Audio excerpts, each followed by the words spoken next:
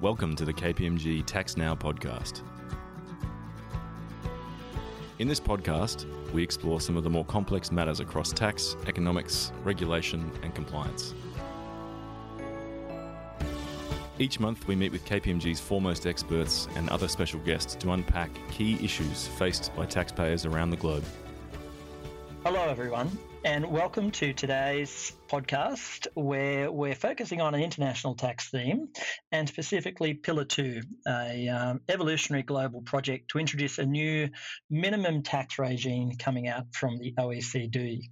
And this project, as many of you know, has been proceeding for a number of years and is really gathering momentum, with 2023 being a crucial year here in taking shape and seeing rules being implemented. So specifically, there are a number of Pillar 2 announcements over the recent holiday period, and we've come together today to discuss some of those key items, including safe harbours, accounting developments, and some recent administrative guidance. And then finally, we'll finish today's session by talking about what multinational groups should really be thinking about now as they're looking ahead to the rest of 2023 and their runway as they plan for the implementation of Pillar 2. So without further ado, I'd like to introduce my co-speakers today. We have Alia Lum, who heads KPMG Australia's Tax Policy Centre, and Dennis Larkin, who is an international tax partner with myself. I am Peter Oliver, an international tax partner leading our international tax team. And so today we'll kick off and get into it. So Alia, could you just briefly recap, please, for our audience, where we're up to in terms of some recent developments on countries that have taken steps towards implementing Pillar 2? Well, at present, it seems almost like we're getting new developments coming through every week. The last big development was Japan had introduced their income inclusion rules into Parliament last week, and it's now expected to pass by 31st March 2023. Qatar also gazetted a qualified domestic minimum top-up tax last week, but it's little more than a paragraph long with details to follow in regulations. And there has also been a fair bit of action going on in Korea, which we can probably touch on a little bit later. Keeping in mind also it's budget season for a number of countries. There wasn't any Pillar 2 announcement in the recent Indian budget. Singapore has their budget tomorrow, I believe, so we may see if there's anything in that. And then also the other thing likely coming down the pipeline is with the EU directive on Pillar 2 now passed, there's expected to be a number of EU countries releasing draft legislation over the coming months.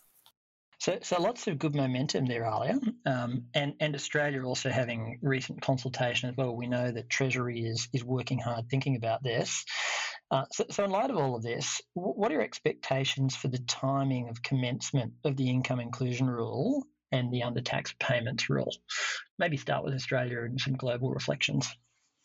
Yeah, sure. So as most people know, the Australian government hasn't yet given a formal announcement in relation to Pillar 2, although it did form part of their pre-election promise. The expectation is they will implement the Pillar 2 rules. The question is, what start date will they take? At this stage, our expectation is they will follow the direction of the rest of the world, which is looking more like an income inclusion rule start date for income year starting on or after 1st of January 2024. And a number of countries are also bringing in their under-tax payment rule a year later for 2025. For qualified domestic minimum top-up taxes, it's a bit of a mixed bag for different countries, looking to bring those in 2024, some in 2025. But I think the under-tax payment rule timing is an interesting one because, as you might recall, the under-tax payment rule is the backstop rule that could apply where a headquartered jurisdiction hasn't brought in the Pillar 2 rules or where the parent itself is low taxed. And so this sort of forces the hand of other countries that are otherwise reluctant to bring in the rules. So if that country chooses not to collect the top-up tax, then another country will. So most have been working on the assumption that the under-tax payment rule is rarely going to apply, given the likely proliferation of qualified domestic minimum top-up tax and income inclusion rules by the time 2025 rolls around. But Korea threw a spanner in the works the other day because they enacted some core Pillar 2 legislation just before Christmas. And they've gone with a 2024 start date for both the income inclusion rule and the under-tax payment rule. And in addition to this, it appears that they've got an uncapped additional tax under their undertax payment rule mechanism, which means that, say, for a US multinational group with low tax subsidiaries, where the US is not likely to bring in income inclusion rules in 2024, then this means that if they've got a Korean sub or branch of the group, no matter how small, could collect the worldwide top-up tax of the group for the 2024 year. So that's causing a bit of angst with some globally. So as I said, remains to be seen for Australia, but that's the direction of travel heading that the rest of the world's heading in. So we're hoping to see at least a budget announcement on that. I think that's a really interesting point, Alia. I did recently receive a call from a client in the US, and they were thinking very hard about the implementation timing of the UTPR around the world. They wanted to specifically hear my thoughts on when it may come in Australia, because they were concerned about any country that may implement it where they have a local subsidiary and what that could mean, whether they might have a top-up tax amount popping up in one country, which could potentially be a large amount of top-up tax relative to the local profitability of that subsidiary and what it might mean for them. So definitely something, the timing point that I know is interesting clients. Now, there's another... Sorry, Alia. No, I was just going to say, yes, it does. It is an interesting point also because Korea taking that date encourages other countries to do likewise, so to share in that top-up tax if one country is going to go there. So it also just really highlights that need to start preparing now, because you're getting these unexpected announcements like the one in Korea to really accelerate the need to understand the impact. Yeah, and I think that's a theme that we'll be coming back to again today around starting to prepare now. There's another plank, Alia, that we haven't heard much about, the subject to tax rule. Have you heard anything about that? Yeah, it's been pretty quiet in recent times. There are still discussions going on, and so we may start to see things gradually moving in the next little while. But, query when they will actually look to have the start date for the subject to tax rule, given the delay in release of the proposals. If you recall, that the subject to tax rule applies to individual payments that are taxed at a rate of 9% or less than 9%, and the types of payments that are going to be covered by it were very much a topic of negotiation and discussion. So whilst we expect interest and royalties to be included in that, the blueprint did have a whole range of different types of payments that could get caught, and potentially something that would be quite a challenge to operationalise. And so, again, with also the need for a multilateral instrument to implement it, I do question whether a 1st of January 2004 start date might be realistic for this. Yeah, so we'll watch that space to see more as it emerges. Okay, well, why don't we turn to what was in the recent announcements? So, Dennis, there was some good news over the holiday period. We heard of the announcement of transitional safe harbours, a proposed permanent safe harbour, and transitional penalty relief. Can you please tell us about those proposals? Yep, thanks, Peter. It was good news indeed, and good to have something to keep us occupied over the summer holiday period, which was great. And also, exquisite timing as always, given it was on the 1-year anniversary of the original issuance of the original Pillar 2 rules. So as you said, there were a number of safe harbours. There were some transitional safe harbours to provide a bit of a softer landing into the rules, which would be based on country-by-country reporting principles, a framework for a more permanent safe harbour, and then the development of some transitional penalty relief regimes as well. So going through each of those ones individually, the first ones were the transitional safe harbour periods. And so these were basically an intention to give some temporary safe harbours which would operate for fiscal years beginning on or before 31 December 2026, but don't include fiscal years that end after 30 June 2028. They're jurisdictional in nature, as the top-up tax calculations would be, and also based on C-by-C or country-by-country reports as well. And so those safe harbours are as follows. There's sort of 3 of them which are intended to maybe make the compliance in those early years a bit easier. So the first one's a de minimis test, where a jurisdiction has total country-by-country reporting revenue of less than 10 million euros and country-by-country reporting profit loss of before tax of less than 1 million euros. The other one is a simplified effective tax rate test, which again picks up numbers in one's country-by-country reporting and basically says that where a jurisdiction has an effective tax rate that's equal to or greater than a transitional ETR top-up tax rate, which basically transitions from 15% to 17% over the transitional period, the top-up tax is deemed to be zero. And so that effective tax rate is calculated by dividing simplified covered taxes, which are essentially the income tax expense in the multinational entity's financial statements for the jurisdiction, minus any sort of non-covered taxes or uncertain tax positions, by the profit or loss in the multinational entity's country-by-country reporting records. And then finally, there's a routine profits test in which the jurisdiction's profit or loss before tax, if that's equal to or less than the substance-based income exclusion for that particular constituent entity, then as well, you sort of have some relief there as well. So these are all intended to be basically safe harbours, which, as I mentioned, sort of ease the way into the rules for those earlier years and acknowledge some of the difficulties around obtaining the relevant data to do the more full-on tests. As I said, there's also then a framework being put in place for the development of a permanent safe harbour regime as well. And that would essentially mirror some of those tests I mentioned before, although rather than using country-by-country reporting, these would use simplified GLOBE calculations as well. So some of the principles which are in the GLOBE rules will be sort of using simplified income, revenue and tax calculations in determining whether the entity for the jurisdiction in question meets those de minimis tests as well.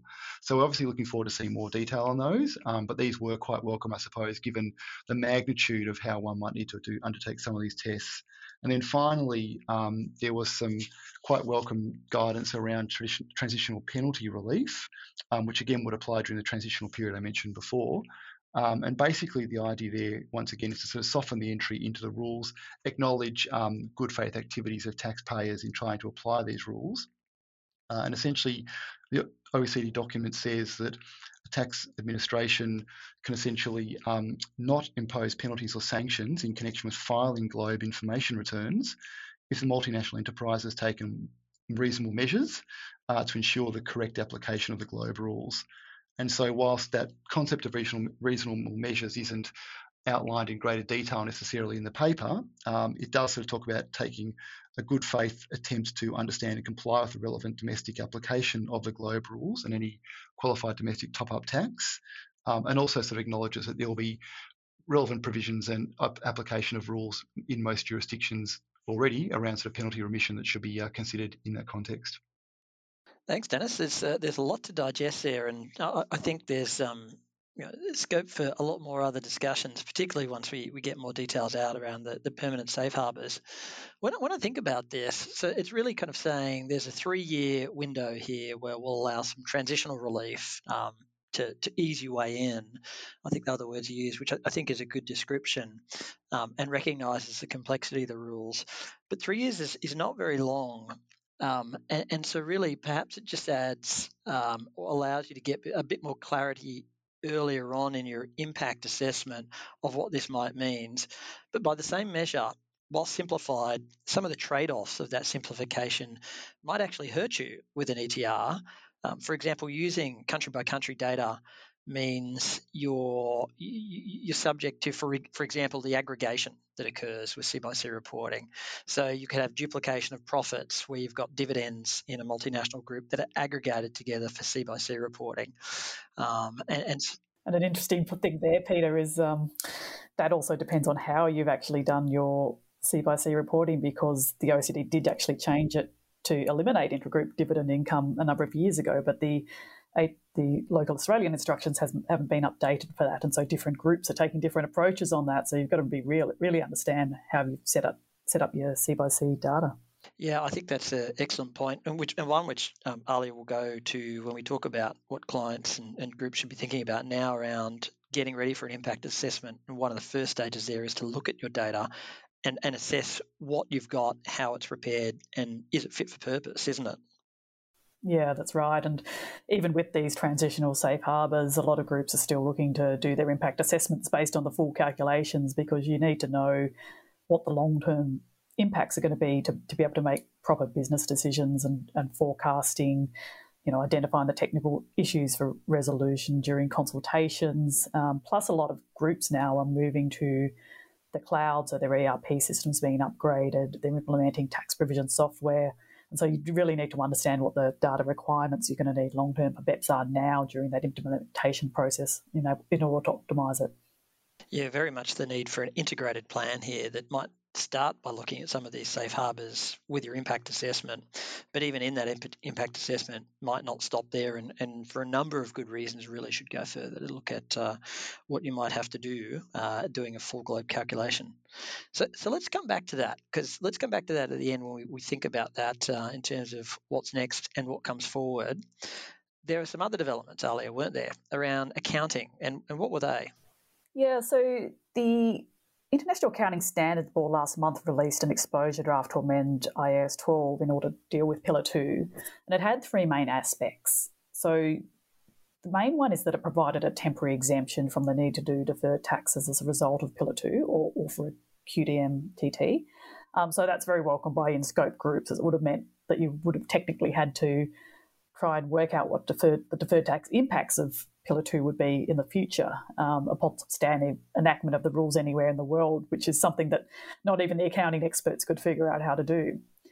But in recompense, there will still need to be some pre-regime disclosures. So for annual reporting periods starting on or after 1st of January 2023, groups will need to disclose whether they operate in a location that has enacted the rules, what the average weighted accounting ETRs are for each of those locations, and also they can choose to supplement this with disclosure of ETRs calculated under the Globe model rules, where this gives a different result. Finally, that post-regime there'll be a need to reflect the current tax impacts of the rules in the accounts, but that was always expected to be the case. So if you're a multinational and you operate in a jurisdiction that substantively enacts legislation this year, before that legislation itself applies Pillar 2 to you, you really need to start thinking about this. And it's not just whether your effective tax rate under international accounting standards is less than 15%, is it? You actually really then need to understand, well, what does that mean for Pillar 2 and top-up tax and going beyond that, which I guess, Alia, means it comes back to this point around 2023 being such a big year for Pillar 2. Yeah, that's right. You can't just think about that you're working to an eventual Globe return filing deadline several years down the track. There's a lot of gateways and milestones where you need to understand the impacts well in advance of that. Yeah, and not something we'll touch on today, but when you think about the federal government's budget proposal from late last year around increasing tax transparency, it all goes to this, doesn't it? If you're going to have something disclosed in one aspect, you need to understand it end to end and know what that might mean from a transparency and perspective, and what the market and other stakeholders will do with one piece of information. Okay, so Alia, let's stick with you. There's also more. There's been some administrative guidance. Tell us about that. Yes. So, long-awaited package of administrative guidance was recently released, and it did contain a number of big-ticket items, mostly focused on the general theme of providing additional clarity while reducing compliance burdens. But there are a number of cases where it actually raises more questions than it answers. I'll just call out a few of the key ones. One of the changes that I've been quite focused on is around change to allow groups to elect to carry forward excess negative tax amounts. And this relates to Article 4.1.5, which was a particularly harsh provision that could impose top-up tax in a loss year where a net permanent benefit arose, even in high tax locations. And so this amount this sort of negative amount that would have given you immediate top-up tax can now be carried forward effectively and used in a year when you've actually got income. And it does that by reducing the adjusted covered tax for that income year. And I think this is a much fairer outcome because it means that you're no longer taxed in a loss year and you don't get penalised for a permanent benefit embedded in a tax loss that you might never use. But it does add another layer of compliance burden to track these amounts. Another welcome change was that the guidance confirmed that hedges of investments in foreign operations can also be treated as excluded income. So they now can match the treatment of the equity in which they hedge. And then another one just worth highlighting is the transitional rules for intragroup transfers of assets. which, if you recall, gets triggered from 1st of December 2021 until the multinational group gets into the GloBE regime.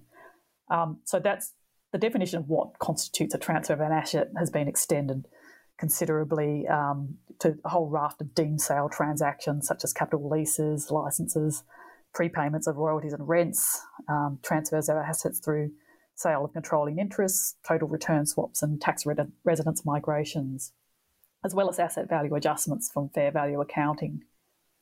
So those are probably some of the main ones, but there were a number of smaller items in the guidance that will need to be factored in as groups work through their ETR calculations and data requirements. I mean, probably the other one that's worth highlighting is the guidance goes into when a domestic minimum tax can depart from the GloBE rules and still be considered qualifying. And it also confirms that the qualified domestic minimum top-up tax rules take priority to the CFC rules. I think one of the interesting features of that is for the qualified domestic minimum top-up tax, and in terms of how it can depart from the normal rules, is that under the income inclusion rule, you just take the percentage of top-up tax that's the ownership based on the ownership stake of the ultimate parent for the most part. But for a qualified domestic minimum top-up tax, the local jurisdiction can apply to 100% of the top-up tax of that low-taxed entity. Any reflections on that, Peter? A lot, Alia. I think it's really interesting because it was a really thick release with the administrative guidance, and a lot of them are helpful, and a number of them, in a sense, are kind of like patches where we had the policy principle and the concept of the model rules, and then the commentary. And then everybody started thinking about them and started to see issues with it. And so the administrative guidance, you can see it starting to solve for that and demonstrates perhaps the inevitability for a project of this ambition and global spread as you move from concept to application. Things will change. And Alia, this is not the only tranche. We're expecting more tranches of administrative guidance, aren't we? So we can really expect to see more as we see this coming out. Yeah, correct. There'll be drip thread throughout the year in smaller tranches. I was going to say, for anyone who wants to understand the full suite of issues coming out of the administrative guidance, we do have a global summary that summarises that, and there's also a global webinar that people can listen to. No, that's well worth listening to. And so it'll be interesting to see as countries enact and legislate the regime, how much they link it to the guidance, and the risk there that their in-country legislation may start to de-link over time as guidance changes or more comes out, and what that might mean for interpretation around the world. I think that's an interesting one to watch this space. But perhaps a question on the spot, both for you, Alia, and for Dennis. What do you each think of the likelihood that Australia will adopt a domestic minimum top-up tax? In my view, it's quite a high likelihood. It seems to be the direction of travel for most countries around the world now, with the logic that if there is any top-up tax to be taken, revenue authorities want to collect it locally rather than cede it to another jurisdiction. And whilst we don't expect too many instances of top-up tax in Australia, given the high corporate tax rate, there are some quirks of the rules do mean that there can be situations where that happens. And so expect that Australia will look to bring this in to make sure it gets some additional tax. Whether it ends up being as much as they may anticipate is another question. Dennis, your thoughts? I'd agree with Alia. Peter, I think that seems to be the direction of travel globally, but I think as well it makes a lot of sense, as Alia says, to sort of have a chance to take that top-up tax yourself rather than cede it to another country. So I certainly think people should be preparing for that, even if you're largely, a domestic organisation. It's still worth sort of being prepared for a domestic minimum top-up tax to apply and to sort of plan accordingly. I share the same view as you both, and this is where we could see, certainly for Australian corporate groups, them needing to spend more time and brainpower thinking about this, perhaps, than the income inclusion rule itself. But stay tuned for more. Okay, well, why don't we finish our session? There's been a huge amount of developments, obviously, things that will keep our listeners up to date as we hear more about through this type of podcasts and our other usual channels. Let's now turn it into the practical and talk a little bit about what groups should be doing now to get ready. So, Dennis, what will be some of the key impacts for business as they think about Pillar 2? Thanks, Peter. I think that's it's really something worth focusing on. We've heard a lot of information today, as you mentioned, around impacts both sort of domestically and on a global basis. So I think some really important sort of headline items here are, firstly, understanding the impact on the global effective tax rate of a business. So understanding what impact the Pillar 2 rules could have on a business's effective tax rate. That's both looking at existing naturally effective tax rates, looking at the deferred taxes in your accounts and how that might be factored into a Pillar 2 calculation, but also what additional impact that any Pillar 2 exposure might have for you throughout your sort of global group, and then coordinating and communicating that through various stakeholders in a business, be that the board, the audit and risk committee, and even potentially your ESG reporting as well. I think the second one feeds into that naturally, and it is the new financial statement disclosures that Alia touched on today. So I think that's a really important consideration. Firstly, because that may well be the first place in which the impacts of Pillar 2 are being seen throughout a business. But secondly, it really buttresses that need to have very close communication and coordination between a tax function and a finance function as well. So this is certainly not something which can be done in isolation by a tax group. It needs a lot of input and a lot of buy-in from other parts of the business, because again, it may all be seen first up through the accounts, and that will impact on things like audit scopes, audit procedures, as well as, once again, reporting through the board and the audit risk committee. And then finally, I think it picks up increased compliance costs as well. So we discussed some of those safe harbours, and I think it was very, very validly mentioned by Alia and Peter that they sound great in theory, but there's still, firstly, a fair bit to do in terms of making sure you've got the right level of country by country reporting if you need to use those safe harbours, but also there's going to be a longer term play here. So you still need to really be on top of how these rules might affect you once the transitional period is over. But secondly, there is an awful amount of data you need to get on top of. So it's important to prepare for that through your compliance preparation, and that may well involve additional costs, additional resourcing for the business as well. So I think they're sort of the really big headline takeaways. And then off the back of those, there's some considerations around how do you plan to fix some of the data tax gaps you might have? Again, how do you keep your stakeholders up to date? And then secondly, flow on things such as, for example, if you're planning, say, M&A activity, how might these rules affect that M&A activity and your modelling of some of those businesses? Thanks, Dennis. There's a lot there, obviously, to digest for groups to think about. So if we then turn to commencing a Pillar 2 project and what does a runway look like now? I've mentioned a couple of times it's a crucial year, and we're now mid-February, so we're already partway through it. Alia, you've been involved in a number of our impact assessments with clients. When should groups start thinking about their Pillar 2 project, and what should it involve? Yeah, I mean, if you haven't already started thinking about it, then now is the time to start, because you really need to start working out how much work is going to be involved. So unless you want to get stuck doing a massive project on top of you and your team's normal BAU work, you want to get budget approval for internal and external help in this project, and you need to do some initial thinking and impact assessments to work out exactly how much and how long these projects are going to be. And these conversations with management should be happening now. I mean, the first step that groups are working on is really that scoping exercise about whether groups are in or out, and then looking at their impact assessment exercises.